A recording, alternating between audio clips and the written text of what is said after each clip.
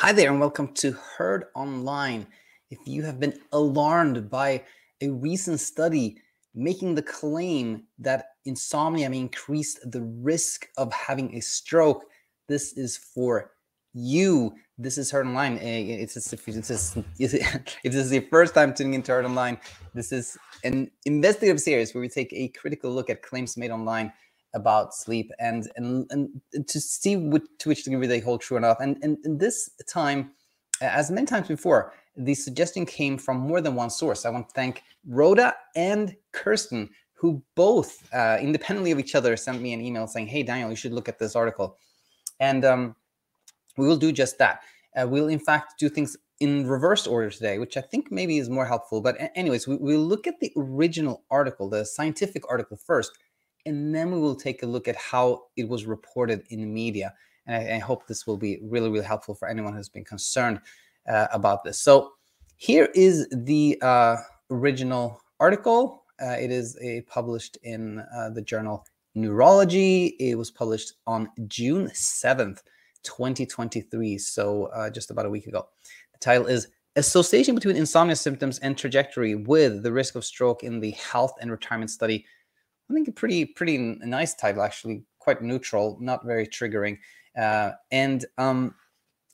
Health and Retirement Study is one of these large, like longitudinal studies where you have a group of people. In this case, it was about 30,000 people, and I believe it's probably yearly. I don't know the interval, but with a certain interval, they ask them questions about their health, their sleep, and other things, and look for associations. That's the way it's done.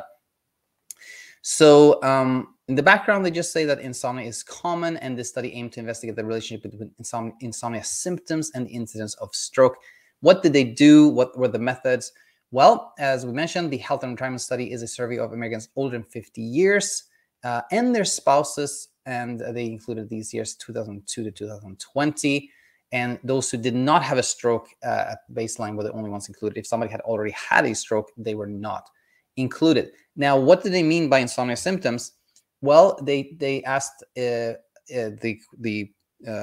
subjects here if they had difficulty initiating sleep, difficulty maintaining sleep, waking up too early, and non-restorative sleep. And I think, at first glance, when somebody says I have a hard time falling asleep, hard time staying asleep, that does sound like insomnia to me. But I want to say that it's not entirely clear. The way we define insomnia here is that it is an ongoing self-perpetuating struggle that comes from the fear of not sleeping. If we don't have that component of fear of not sleeping, it will not be self-sustaining, and we don't call it insomnia. We call that when we have sort of an external factor that causes us to have trouble sleeping, but it's not an ongoing struggle in itself. We call that a sleep disruption. And just, somebody saying like, I have a hard time falling asleep, that could also be a sleep disruption. It could be, from pain or from weight problems or, medical issues. Like other things can make us have a hard time falling asleep or staying asleep. That is not insomnia. So this could all be sleep disruption. Just a point I want to make as we are going through this article. And they said repeated measurements were used to identify insomnia trajectories over time, meaning they could see if their insomnia symptoms or these sleep disruption symptoms probably were going up or down because they measured them over time. And then, of course, they investigated the relationship between insomnia symptoms and stroke events. Now, they had a total of 31,126 participants included. The mean follow-up, the number of years most people stayed in the study was 9 years. Mean age was 61, 57% were female. Now, compared to subjects with no insomnia symptoms, an increased risk of stroke was observed for those with insomnia symptom scores ranging from 1 to 4 and 5 to 10, respectively. This association was stronger in patients aged less than 50, et cetera, et cetera. So far, if you only read up to this point, you can get a sense that, there's something there. There was a link between these symptoms of insomnia or maybe sleep disruption, but some symptoms related to sleep were linked to having a stroke, which of course can be really scary, because when we hear of a link, we can think, oh, when maybe one caused the other. But to me, like, everything is explained in the same way it is always explained when we read the next sentence, which goes as follows. The association was mediated by diabetes, hypertension, heart disease, and depression. Now, to my knowledge, depression has never been shown to cause a stroke or any other health issue, but it is different with, for example, hypertension. Hypertension has been shown to cause a stroke. And how can we know that? Well, if we can do a double-blind study where some people are given antihypertensives and some are not, and we know that when you reduce hypertension, that leads to less strokes. And it's just intuitively, if somebody has heart disease and has hypertension and has diabetes, are we surprised that they are at high risk of a stroke? Of course not. Their overall health is different from somebody who does not have hypertension, heart disease, and diabetes. Now, different question. If we take two imaginary people, which of the two do we think will sleep well, have no struggles with sleep or no sleep disruption? Is it the person who does not have hypertension, diabetes, and heart disease, or is the person who does have hypertension, heart disease, and diabetes?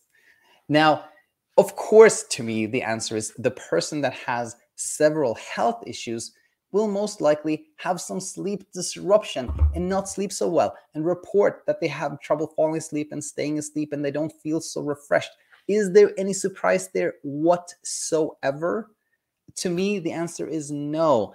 But I do want to give the authors a lot of credit for saying, you're putting it black and white there. They're saying the association was mediated by diabetes, hypertension, heart disease, and depression. They're spelling it out. So again, and they say it again in the discussion, that the risk was mediated by certain comorbidities. And so I think that was very honest, and I appreciate that. So essentially, they're saying that it wasn't we couldn't show that insomnia caused this, but we could show that there was a mediation. Now, what do they mean by mediated? Do they mean that, if you have heart disease, you're more likely to have trouble sleeping, and the trouble sleeping that came from the heart disease, is likely to have caused a stroke? If they're meaning it in that way, then to me, that is just like insane. That just doesn't make any sense whatsoever.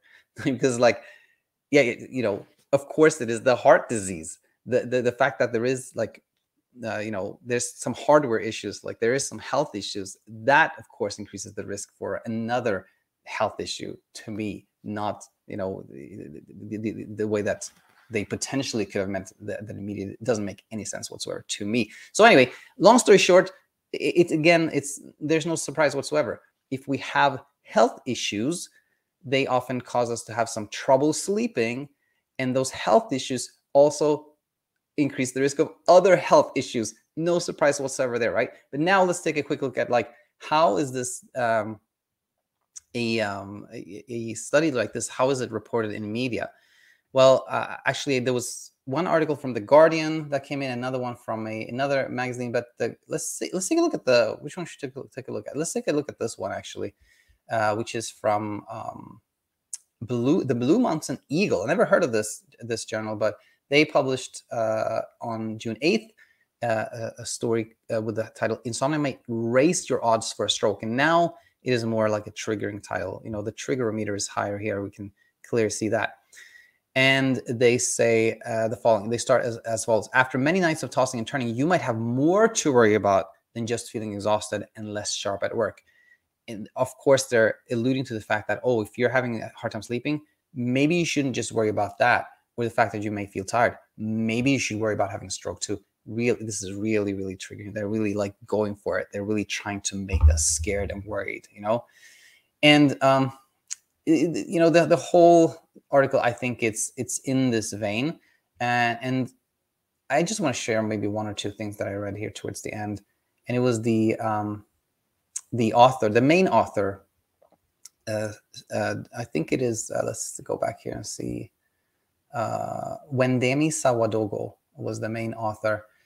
And I think this is a doctoral candidate, so maybe not yet Dr. Sawadogo, but anyway, they are saying, Sawadogo said, you have good health when you have good sleep, said Sawadogo. Moreover, when you get adequate sleep, it improves your memories and your learning capacity, which kind of like the last part has kind of little to do with the story, but you have good health when you have good sleep. I would say it's more like the other way around, right? When we have a lot of health issues, they're likely to impact our sleep. When we don't have health issues, there are less things that impact our sleep, which again has nothing to do with insomnia, because insomnia has only to do with our fear of not sleeping, but sleep disturbance surely is related to other things, right? And they talked to a Dr. Dasgupta, pulmonary critical care doctor, who says the results from this study suggest that if we can target people who are having trouble sleeping with cognitive behavioral therapies, it is possible that we could reduce the number of cases of stroke. And to me, this is just so inflammatory, so so triggering. It's just there's no evidence. I see no evidence to make this claim. Like, there's nothing in the study we just looked at that suggests that if you treat people with trouble sleeping with CBT, that they would have less cases of stroke. That has to do with the diabetes, the hypertension, and the heart disease. Has nothing to do with sleep. Nothing backs that up to me. And then finally, of course, this article ends with what can you do if you have trouble sleeping? The American Academy of Sleep Medicine offers some tips to set people up for healthy sleep. Keep a consistent sleep schedule.